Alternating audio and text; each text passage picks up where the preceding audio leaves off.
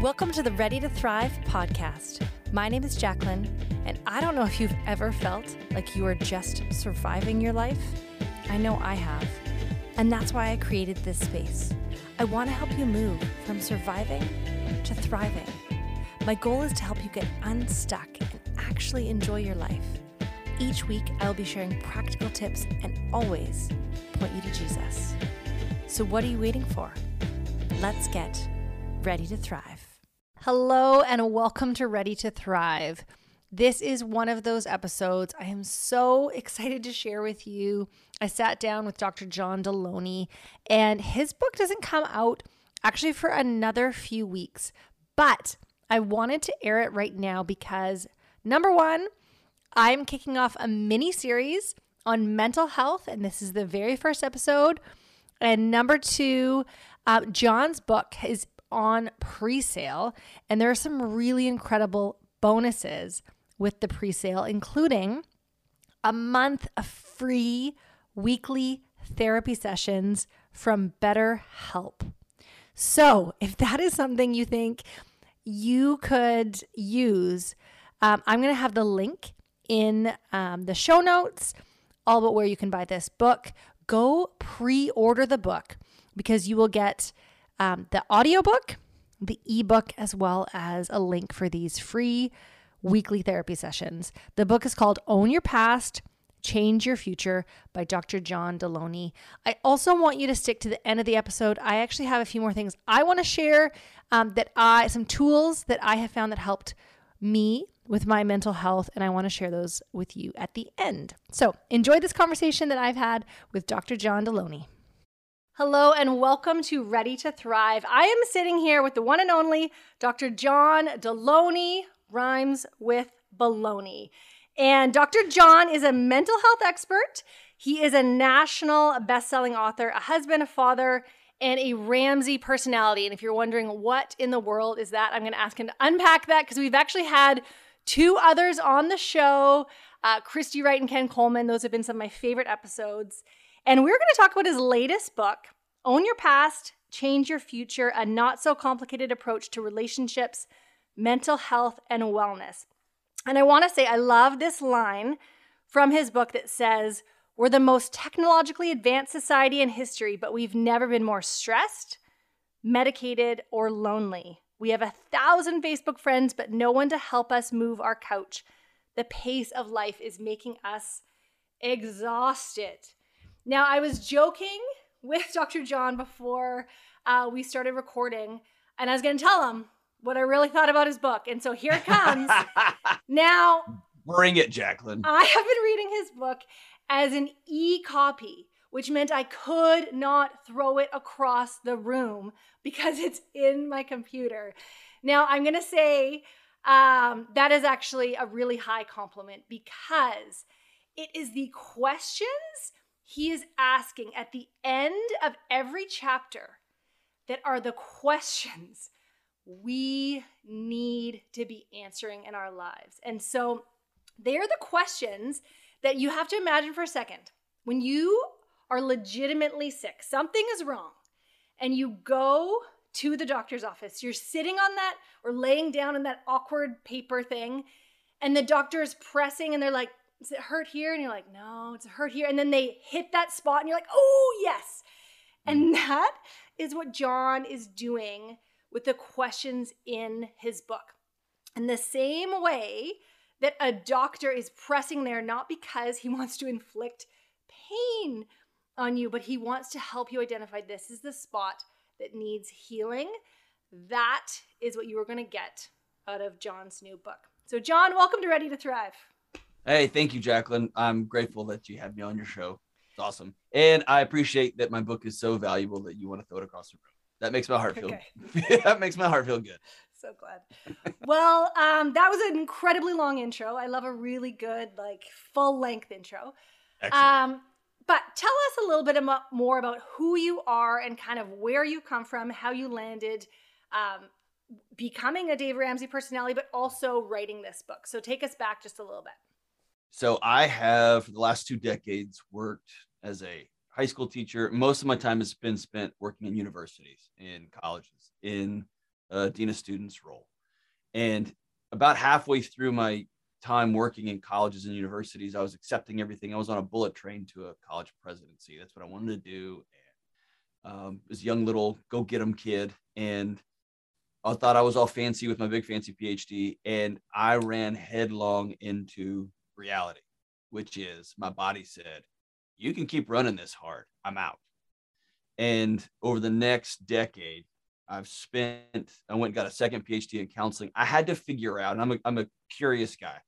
I had to figure out what happened to me, what happened to my marriage, what happened to my relationships. I'm been married to the same person for 20 years, and we're still figuring it out monthly, it feels like, or weekly maybe.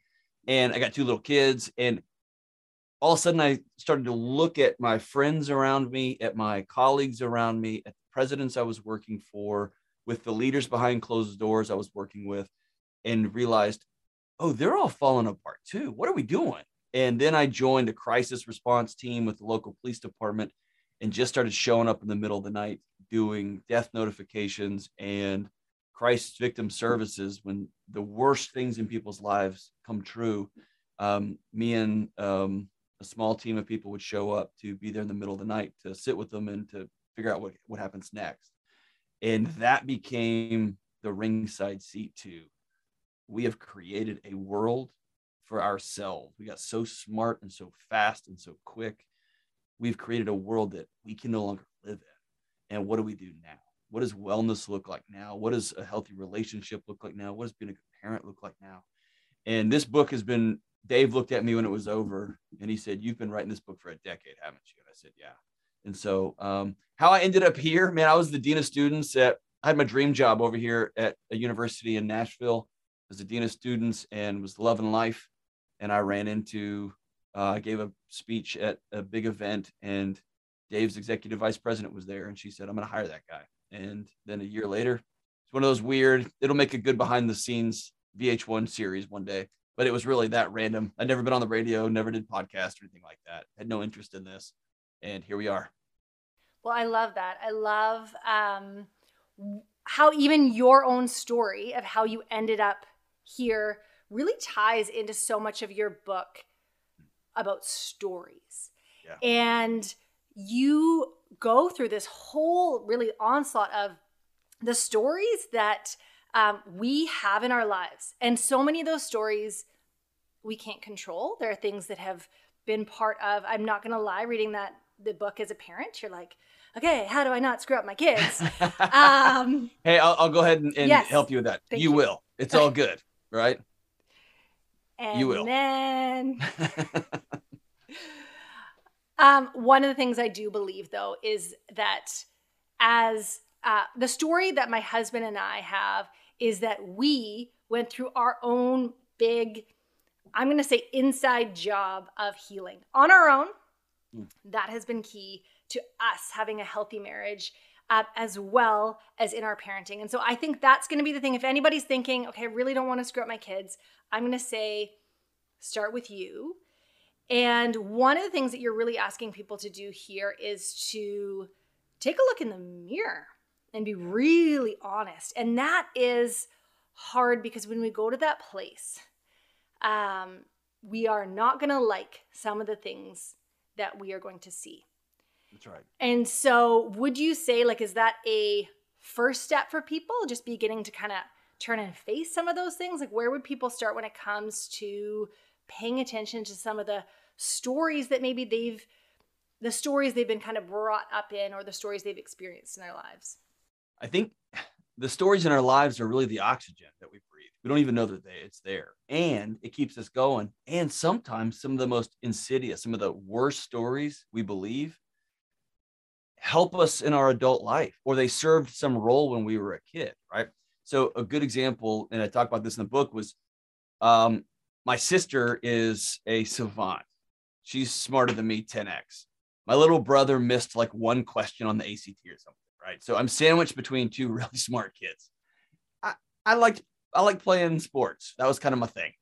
And in 3rd grade, I got invited to test for the gifted and talented program. This is 3rd grade.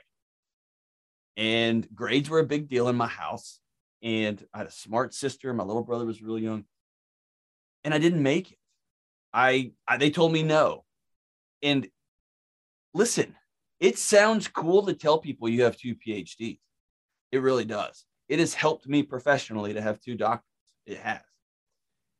And the fact that I'm still chasing validation from a story that I got when I was in 3rd grade, which was, you're average, or you're not smart enough for the smart kids. They didn't tell me that's a story I picked up on my own, and I never thought to challenge it. And so I've lived with this shadow that you're not very smart. Everyone else is smarter than you. You're just average, right? And I allowed that the number of decisions I've made professionally, personally, out of that one story. And there's 1,000 more. When your buddies tell you, oh, you look fat in that shirt. Or when your mom won't stop texting and you start to tell yourself, oh, she likes that little shiny box more than me. Or when your dad says, oh, honey, you want to be pretty for the boys, and that shirt doesn't make you feel pretty, does it? So don't wear that shirt. You pick up these stories and we don't even challenge them. We don't know to challenge them. And then you get older and you work at a place that tells you, I own you. 20 hours a day, you're mine. I need you to check email first thing you wake up, last thing you do before you go to bed. And we just accept that story. And then we try to backfill wellness, backfill marriage, backfill parenting, backfill good humanitarian and good citizen into those stories. And it's not, look around, man, we're falling apart. It's not working. And so to answer your question, we've got to go back and begin to ask ourselves, what are these stories I was born into? What did my church tell me? What did my family tell me? What did, we just eat whatever we want in our house, or we vote Democrat in our house, or we're the kind of people, we don't save money. We're just not money saving. What are the stories you were born into? And then what are the stories you were told? What did that coach tell you? What did your dad tell you? What did that boyfriend tell you that still hangs around in your heart and soul? And then the most insidious ones are those stories become the stories you tell yourself. What are the things you tell yourself when you look at the mirror? What are you worth? What are you not worth? What are you capable of? What are you not capable of? And then you got to do the hard stuff and be about, what do you do next? And that's a cultural issue that we're all wrestling with. We like to live in the past. We like to victimize the past, yell at the past, be angry at the past. And I think we've done a terrible job of empowering people on, what do you do next? What does healing look like moving forward? Well, I think one of the first steps is kind of having those aha moments where you go, I almost felt like some of reading your book was like The Matrix, where you step out and you go, oh, what does it look like to look Right. in? And I remember exactly where I was sitting a number of years ago when I had this aha moment.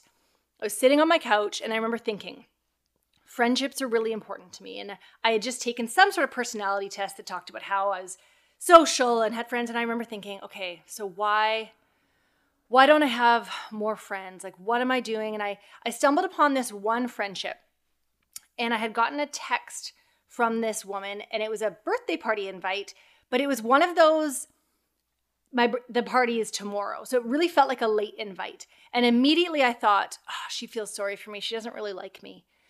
And I realized that was based on a message that we had sent back and forth 10 years ago, where I had said I was in a kind of a hard place. She was quite a few years older than me, a busy mom with little kids. I didn't know what that meant at the time. And I was like, you're my best friend, and something like that, which is, again, not really what you want to do in friendship when it's a new friendship. And so I think she just responded. It wasn't anything mean, but I took it as rejection. So ever since then, I had been telling myself, she doesn't really like you. She just feels sorry for you anytime you get an invite. And I sat there and I went, what if that's not true? And that's the magic moment, right? And so I actually took her out for coffee and I said, hey, I wasn't being accusing or attacking. I just said, I've had this thing I've been believing, and I just want to know, like, I've been believing you don't really like me. And she was so shocked. And everything, all the conversation we had afterwards led to the fact that that's not true. But I realized, what else in my life have I been believing that's also not true? And so for me... We carry these things, Jacqueline. Oh my gosh, we all carry this stuff. Whether it's true, not true. Some of it is true. Yeah. Some of it is, you may have been 40 pounds overweight when you were a kid. That may be true. That doesn't mean you're unlovable Yeah. as an adult, right? And we just, golly, we carry that stuff. So then for you, knowing, because I think we all kind of have, I would say, and I talk about them in this language of having things being planted. And some of them almost like a weed. Some of them are like really little. Like you get those tiny weeds, you're like, they're gone. But then you get those giant, deep weeds. And I think we all have a few that are bigger than others. Like you have that one that has to do with academics and striving.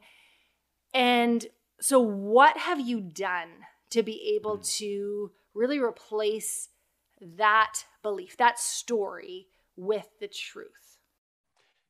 It comes down to being very honest with yourself and owning your stories. There's really nothing you can do before you take ownership of your stories. And that can happen when you're a teenager. And if you work with teenagers who have dealt with terrible trauma and abuse, they learn this earlier. What happened to you was wrong. What happened to you was not because of you. It's because this person's evil. This person hurt you. And now you get to own what happens next. Most of us don't have those moments. They happen to us organically over time. And we learn these things in our adulthood. When you get fired for the first time for being late again and again and again, and you just got to say, okay, can't be late, right? So we got to own these stories. I wish there was a less cheesy way to say what I'm about to say, but this is just how I live my life. I have it right here. You can see it. It's got a bunch of, I don't know, stickers on it, whatever. But this is just something I carry around with me all the time. And I wish I had a non-cheesy name for this, but it's the stories journal. It's got my gratitude stuff in it. It's got my, hey, I need to get this done today stuff. But when I went to hug my 6-year-old a few weeks ago, and she said, Daddy, you always want to hug, get away from me. The first thing that popped in my head was, of course, because you're a sucky dad, because you're on the road all the time. That was the first story that popped in my head, and I wrote it down. And what I do with that story is I demand evidence from it, just like you do. Is this true? Am I gone a lot? Yep. Am I a terrible dad? No. Am I dealing with a 6-year-old? Yes. And we don't let her vote, and we don't let her buy beer because she's 6. And so I'm not going to let her hurt my feelings either, right? So I'm going to demand evidence from these stories. And this takes time, and it takes community to do it with you. And sometimes it takes a professional. And sometimes you're dealing with really rough trauma. And sometimes you're dealing with just benign things like, hey, you tried out for something when you were in 3rd grade, and suddenly that planted itself. And I'd even go further. Sometimes you've got weeds. I think we need to look at the soil. I think we need to look at the air and the sunshine on our plants, right? The whole thing's a mess, and really owning what I can own out of this thing. But I think you start with owning those stories, and then you got to acknowledge reality. Is this true or not? Like, right? Is this accurate? Well, I love that you share about getting it out. So you're writing it down, which I think is and you talk about this, like there is scientific evidence in terms of how getting things out makes a difference. So you're writing it out. I had a similar moment last week dropping my kids off at school, and I watched another mom go walk over to another part of the school. And I don't know what she was doing, if she was maybe just hanging out with other moms, something that made her a great mom. And immediately I was like, she's a great mom. Jacqueline, you got out-mommed. You got out-mommed. I'm a terrible mom. And those things we just let ruminate in our head. Mm-hmm. And if we do not get them out, I just had a very honest conversation with my husband the other night where I was like, I know there's some stuff happening in here in my head that needs to come out. I know there's things that are not true. I know there's things I'm feeling discouraged about. And I know, and I'm not trying to dump on my husband. I'm just I know he's a safe space who's going to listen. He doesn't have to fix anything. And he is going to tell me the truth. Magic. One of my favorite qualities is he will not let me be the worst version of myself by believing a lie. And so I love the idea of just journaling, getting it out there, because we all have those things that they just seem to slip their way into our head.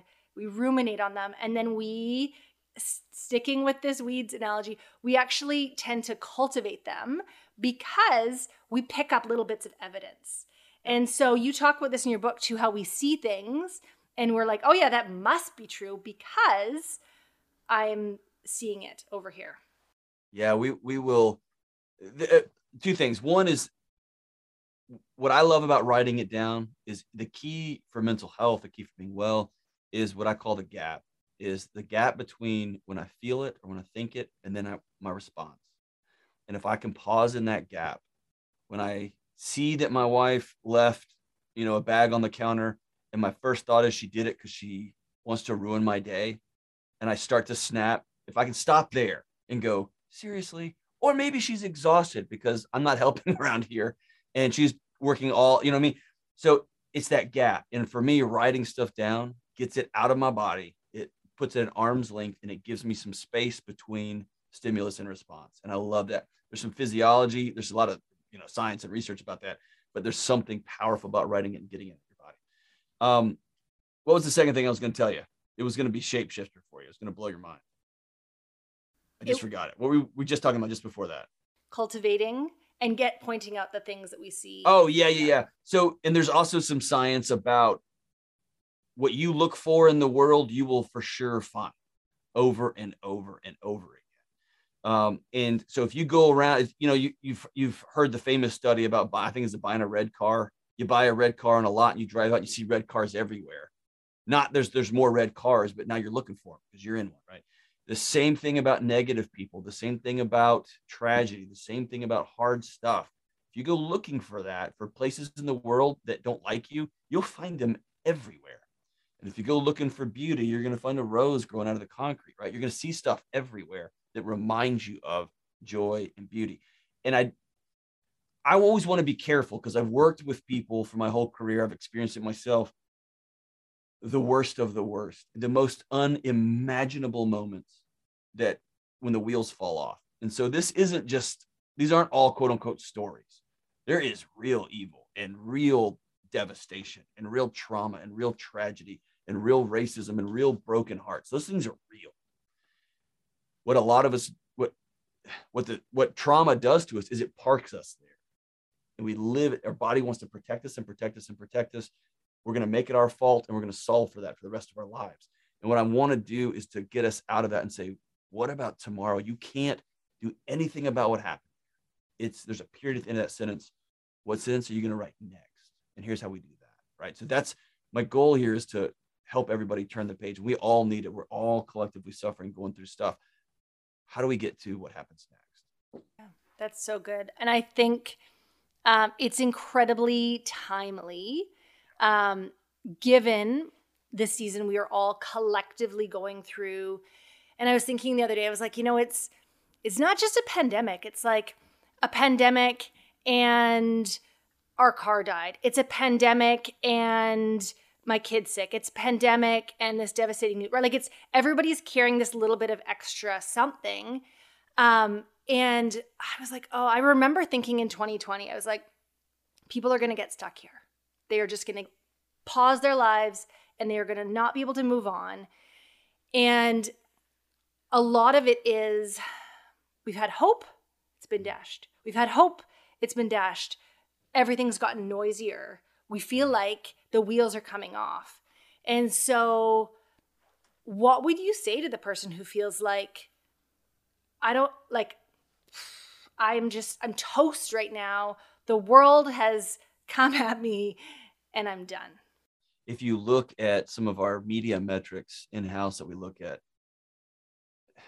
fewer books and media consumption on self-care, self-help are being sold now. It's like the country has just said, I'm done. I'm out. Right. And if fight or flight or freeze, there's a moment in the trauma response that your body just goes, all right, I'm done. Like, let's curl up here and wait for the bear to do what the bear's going to do, and we'll live to fight another day. And I think that's where we are collectively. I actually think there's two things going on. One, I was doing an interview a few weeks ago, and somebody asked me if this collectively for our country, from a trauma and tragedy perspective, was as bad as 9/11, when we had this invincibility about us, and then all of a sudden we realized, 19 guys can take this whole thing down, right? That was a shock for us. I said, I actually think this is worse. I think it's exponentially worse, and here's why. That 9/11, there was a perceived common enemy. There was a rallying point for all of us. What the pandemic has done was sent us all home, and our neighbor walking their dog down the street might be the one who kills us next. Our teacher who's not wearing a mask or is wearing a mask or isn't vaxxed or is vaxxed might kill my kid, or my kid who's not vax might, right? So all of a sudden, the cornerstone of mental health, of spiritual health, of psychological health is other people, is community, is relationships. And that became the weapon here. And so we are completely untethered from other people. And we have lots of Zoom interactions, but as we all know, most of communication is nonverbal. And so we're exchanging information here, which is great, but we are not connecting, and our bodies are starting to rattle. It's that low level hum of anxiety. And then I think the next thing, the other part is the core pillars of any society, right? Our faith traditions, our education systems, our government, our medical system, all of that's, man, everybody's looking around going, well, is the government trying to kill me? Is the government trying to save me? Or my kid's school's trying? And so our core pillars, we're now starting to doubt. And that's a scary moment for all of us, because I don't think most of us have ever been here. We like to talk noise about them, but we all believe that schools are pretty good. And we all like the government, down with the government. But we all thought the government was plugging along in our best interest. And now, whether they are or not isn't the point. The point is that we're questioning it. And that's a scary point for all of us. We're alone and we're asking hard questions. Our foundation of our house feels like it's rattling. Totally. It feels very untethering. Yes. So then what can we begin to do? Like even very practically, what are things people can do to say, I have a choice here. I don't have to choose to be knocked over the same way I feel like I've been taking a beating. I can do some things differently. So what would you recommend for people to start doing a little bit differently to be able to not be feeling so scattered, so untethered? So I think what you said first is of utmost importance. It's the foundation, it's the roof of this whole thing, which is a choice to decide. I'm done with being tuned out. I'm done with being a passive rider on this train. I'm going to take some ownership of what happens next in my life, even if it's a teeny tiny step. And I know there are marginalized people. I know there are people stuck in legacies of trauma. I get that. I'm talking about a centimeter step, an inch step, I'm going to take ownership of the next things I can own. And that's where this thing is hard, because it's relatively simple, but very complicated, right? It's like, hey, how do I lose 50 pounds? Then diet and exercise. Well, that sounds so easy, right? And it's $1 trillion industry, right?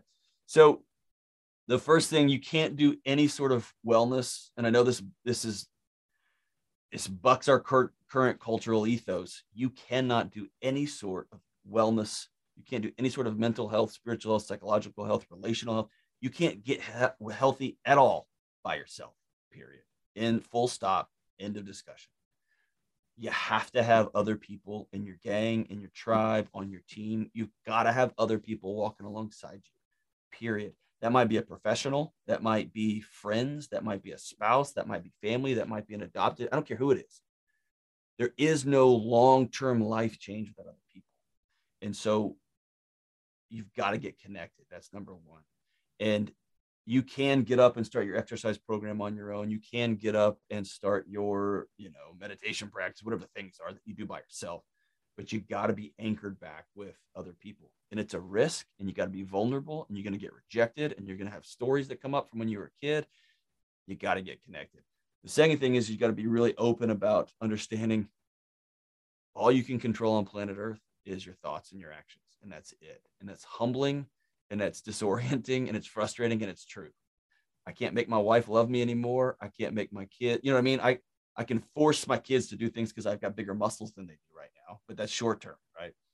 I can control my actions and I can control my thoughts. And so I'm going to begin to doing things that help me be well. I'm going to begin thinking things, putting things in my mind, start some daily practices that are going to help me be well. And what you'll find is those things, as you look towards optimism, as you start making those small behavioral choices in your limited circle of influence and control, the dividends pay off exponentially. It's like compound interest. You do a little bit of exercise and a little bit of eating right and a little bit of human connection, a little bit of human touch, a little bit of reading instead of Netflixing, a little bit of putting your phone down, and all of a sudden you sleep an extra 30 minutes. You sleep deeper, you sleep a little bit better, you're a little bit kinder, and it just begins to do this, right? It's exponential how your life shifts and changes on you. Yeah, so good. I think it is incredibly powerful when we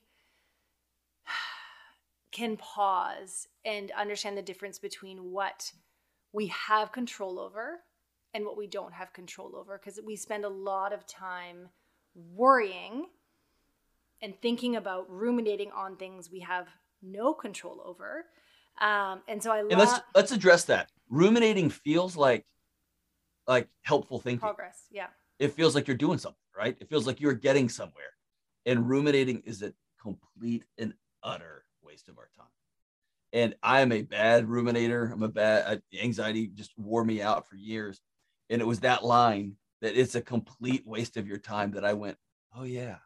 And literally began to stop ruminating that. I mean, I began working on stop ruminating, right? And I'll walk through my living room and I'll just be thinking to myself and I'll say, nope, out loud, real loud. And my wife will laugh. She didn't even look up anymore. But I'm literally telling my head, we're not having this conversation right now. You know what I mean? Whatever worst. And I'm just going to continue to do that until my default setting is not spinning and worrying and spinning. It's looking for beauty. It's finding my kids doing something great. It's finding a quick moment I can honor my wife and say, hey, I'm grateful for you. I can text a buddy and tell him that I miss him and love him. Like, I'm going to begin to make that my default orientation, not this could happen and this could happen and this could happen and this could, right? Well, I love, this is 2 Corinthians 10:5. Take every thought captive. And there's a translation called the Passion Translation, and it says like prisoners of war.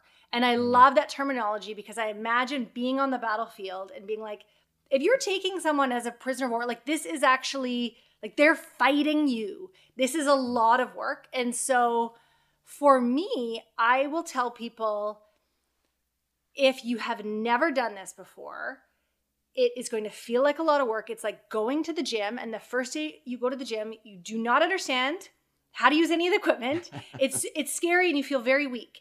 But the next day you go, you're like, I know that machine. I can do that thing. And you get a little bit stronger and you keep going. And I have found, as I've learned to take thoughts captive in the day, literally as if somebody's trying to barge into my house, I slam the door. I am able to do that at night. Because one of the things that happens is you can wake up in the middle of the night and you have I used to have the most bizarre thoughts come my way about things that they're not important. Like they're important. They're not that big a deal sometimes, but in the middle of the night, your brain doesn't know that. And so I thought like when my oldest had trouble learning how to read, it was like, your kid can't read and it's because of you and you did this. Right. And I'd be like, I know, and I had to figure it out. And it's like 3 a.m, no one is learning how to read. And so, right. But learning to take those thoughts captive in the day, getting stronger in the day of saying exactly what you said, like slam that, like you don't get to come in here because I can't actually control you. Taking them captive in the day, you get stronger. And then at night, you actually can sleep more deeply because when they come, you're like, go away. Like, we'll deal with you tomorrow. Like and I'm not saying that again to say it's easy, because I think many of us have dealt with our own levels of anxiety and different things. And some things feel like that thought that is like, there is a person at the door. I have the sweetest neighbor girl, but when she comes, she bangs like a giant delivery man, or she'll ring the doorbell.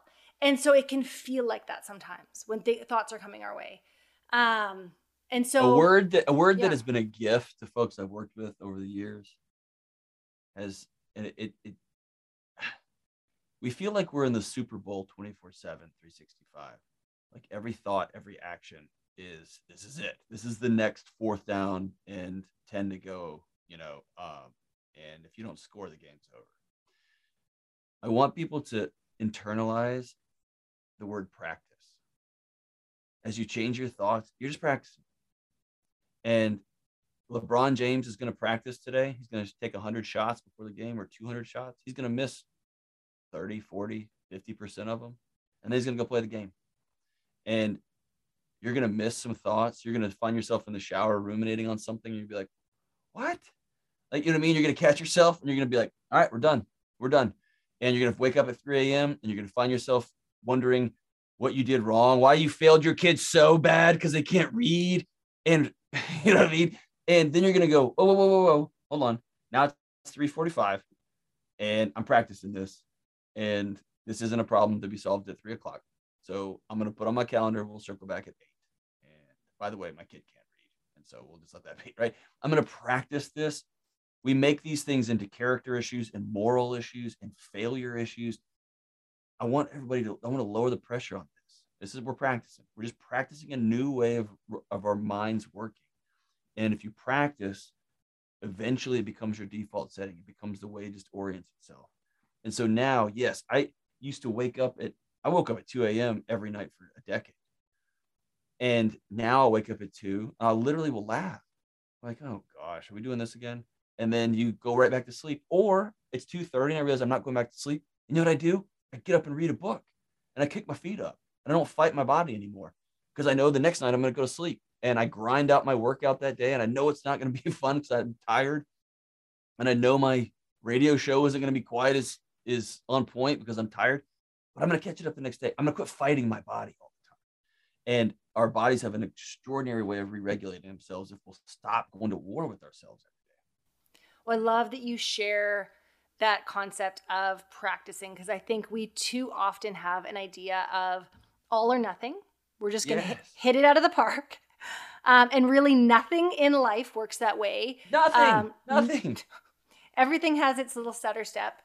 And that ties really nicely into actions as well, because we are going to take practice with those actions. Again, figuring out the difference between what are things we can do and can control and we can't. We can control some actions. And so just being aware of like, what are the things that are going to be game changers? What are the things that are going to make a difference? So what would you say in terms of action steps? What are things that people can start to practice that would make a difference? I think when you're talking about changing actions, you're talking about changing habits, you're talking about motivation, you're talking about dopamine, you're talking about the whole system, right? One of the game changers for me recently, and he'll even say this is the least scientific part of his book, but it's the first time I've read it this way that caught my attention, that became something that I do different the next day. And it was out of James Clear's Atomic Habits book, but he talks, got a whole book about habits and motivation and behavior change. But he laid out a framework, which was don't start with a goal. Don't start with some arbitrary ending in mind. I'm an Astros fan, lifelong Houston Astros fan. They had one goal, win the World Series. And if that's your only goal, eventually you cut corners to get there, right? And you start banging on trash cans and you cheat and you invalidate the whole thing and you ruin me and my son's year. Just saying. Not that I'm still carrying that around, but I kind of still am. James Clear says, start with your identity first. Who do you want to be? Do you want to be a person who honors your body? You're a good steward of your body and a good steward of your mind. Great. Let's start. I'm the kind of guy who takes care of his body. That makes working out way easier than I need to lose 5 pounds. I got to lose 5 pounds. And so I'm going to start with identity when it comes to action. I'm the kind of guy who is involved with his kids. That's going to dictate whether I plop down in front of the couch and watch Netflix or whether I go kick a soccer ball mindlessly with my 6-year-old. It's going to end into some dodgeball game, and then one of us is going to be crying. I know how this ends, but it's under an identity, right? So that's the first thing. The second thing is when it comes to changing any sort of actions, I'm going to look at the literature on mental health, and you got to reach out to other people. You've got to be intentional about moving your body. And I know it's become not cool to talk about how important exercise is, how important body movement is, how important going for walks is. We've just gotten to a place where we can't differentiate between mental health and physical health and psychological health and spiritual. It's all health. And so I can't be fully well if I'm not moving my body. I can't be fully well if I'm not sleeping. And the downstream effects of being intentional about sleep means I got to get off my machines and I got to get off my illusion that I've got to control everything in the world, and I've got to turn the news off, and I've got to stop watching Netflix until the middle of the night. It really dictates a lot of my actions. And so But sleep, moving your body, human connection, those are 3 of the big ones. And then 4, putting the screens down, turning the knobs and buttons off, and either getting out in nature, getting with other people, being awkward again, being vulnerable again, being weird again. We got to get back to that. Our bodies are desperate for it. So good. Going back to what you said about practicing, one of the things that I've found helpful has been to take my phone, plug it in at the kitchen island at like before 9 o'clock. And I'm not hitting it out of the park. Like I'm not getting 7 out of 7. But 4 out of 7, even 2 out of 7 is better than not. And so I think sometimes it comes down to those very, very simple things that we just decide I am a person who goes to bed at 10 o'clock, or I am a person who plugs my phone in. I'm a person who this is incredibly embarrassing because our kids' school is down the road. It is like a 60-second drive. We drove my oldest to school for years. I couldn't fathom, and we had little baby, the whole thing. But we are a family who walks to school now. It took us a while, but I think it really helps, even in the conversation we're having before about the, bad mom or whatever it is. I had a very profound moment. I'm having a very hard day. I was traveling with my kids by myself. They were all young. And I had a woman stop me twice. It was the same woman as we were taking a ferry. Stopped me probably between an hour and a half of each other. And both times she looked me in the eye and she said, "You're a great mom." And wow. I was like, I'm going to start to cry. And the second time she said it, we just come into the bathroom, and my middle daughter, I'd like made her go to the bathroom because I was like, how toddlers like, I don't have to go. And I'm like, we're getting back in the car. You have to go. Right. And I didn't feel like a great mom, but she looked at me and she said, "You're a great mom." And I left that bathroom and I was like, I'm a great mom. And I kind of like stood up taller, and I realized sometimes we need to like live into it. And so when she spoke that into me, I was like, I am a great mom, but I'm now living into it. And so I think we're not just telling ourselves these things to puff ourselves up and be like, don't worry, you're like, my 5-year-old is on a kick right now where she continually says to me, "You're the best mom in the world." And I'm like, you've said it to me 45 times today. It's lost a bit of its, magic. And you cannot have any M&M's, Leaf. You're right. Well, I think she just wants me to say it back to her. But there is something about, okay, what are we really anchoring on who we are and living into that, right? So some of that might not be fully true, but what does it look like to begin to say, this is who I want to be? So if you look at we've created entire language and industries around hacks, right? Life hacks and body hacks, whatever. Just reverse engineer it. And so if you look at Huberman's ocular science literature on getting sunlight in the morning helps with melatonin production, right?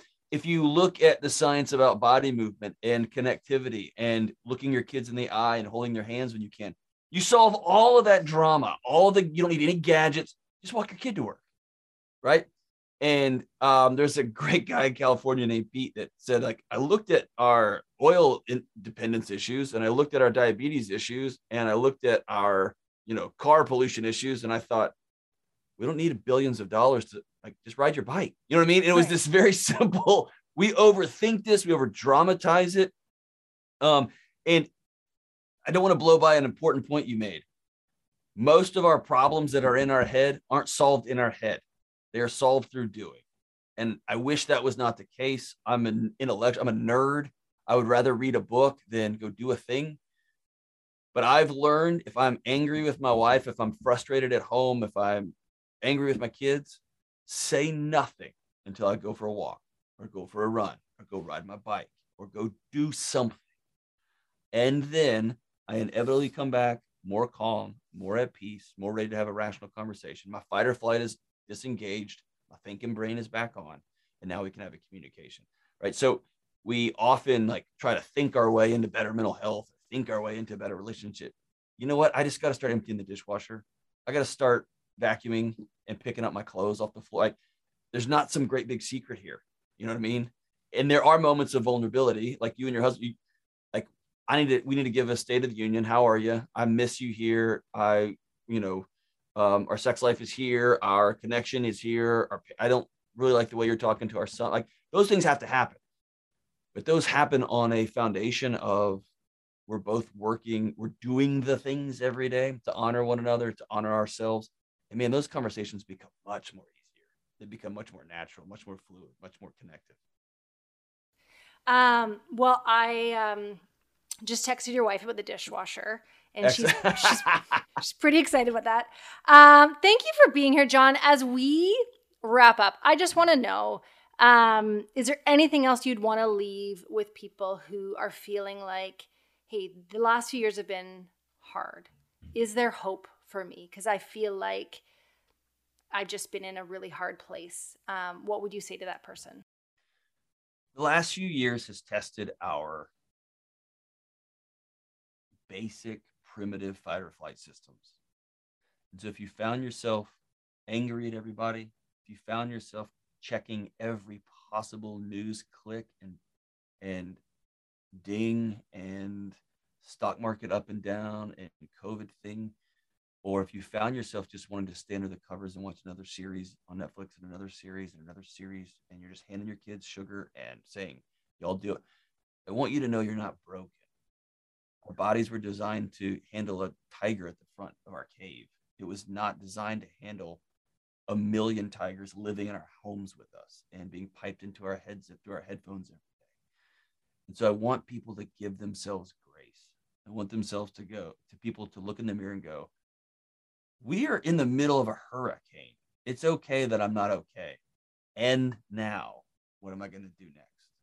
Right? So it's not okay to stay there. I want people to go, I'm going to take my power back. I'm going to stand back up. I'm going to reach back out and say, I'm not okay. I'm going to grab somebody's hand and we're going to go get this thing. And so I find people on either side, either feelings are ruling the day. How I feel dictates everything. I'm just going to quit that job. I don't feel like it anymore, but you got to eat. You need a roof, right?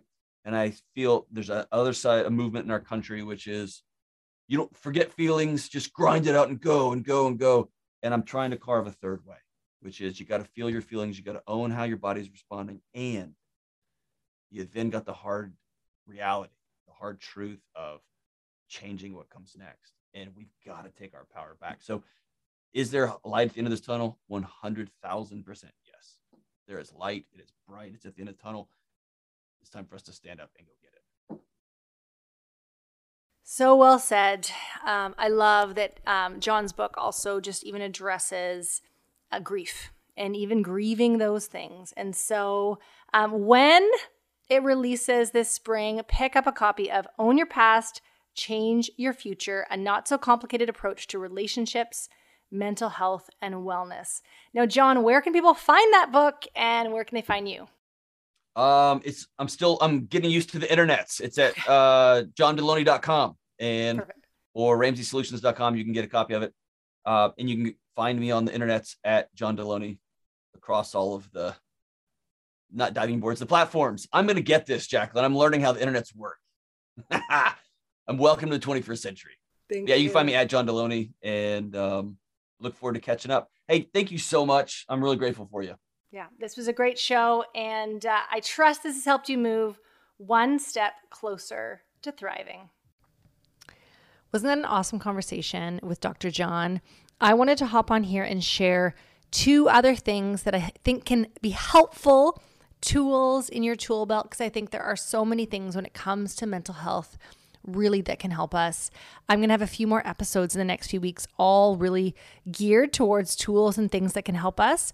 I want to share about my Tangled course. And if you are an old listener of the show, you've heard about it lots, but really my book Tangled and my course came out of the process that God led me through in healing anxiety and depression. And so it has been really helpful for other people talking about very similar things that Dr. John was talking about in terms of kind of facing the truth, facing the hard things in our lives to find freedom and healing. So there's a link in the show notes to my Tangled book and course. As well, there is a free mental health assessment. And recently I have been learning about how healing our gut actually has a direct correlation to our mind as well. And so if you want to take that free mental health assessment or message me on Instagram or through email, you can find out a little bit more about what I've been doing to heal my gut and how it has made a huge difference in my mental health as well as actually my overall health. So those are a few tools I wanted to share with you. I hope you really enjoyed this conversation, and I hope that has helped you move one step closer to thriving. Can I just say thank you for listening? This space has been incredibly encouraging for me this past year, and as I am being deeply encouraged by these conversations, I trust you are as well. And I'm not going to ask you to rate the show or subscribe, but I am going to ask if, while you were listening today, a friend popped into your mind and you thought, I think they could use this encouragement. Can I ask you to share this episode with them, with one person? When I listen to podcasts on my phone, there are 3 little dots at the bottom right, and I click there to share. Also, can I say sometimes I don't share with others as I'm worried about what they'll think of me if they think I'm bugging them by sharing something. But when someone shares something with me, I am never bothered. Often it is the exact thing I needed to hear. So if someone popped into your mind, click those 3 little dots and share this encouraging conversation with them. And thank you for listening to Ready to Thrive.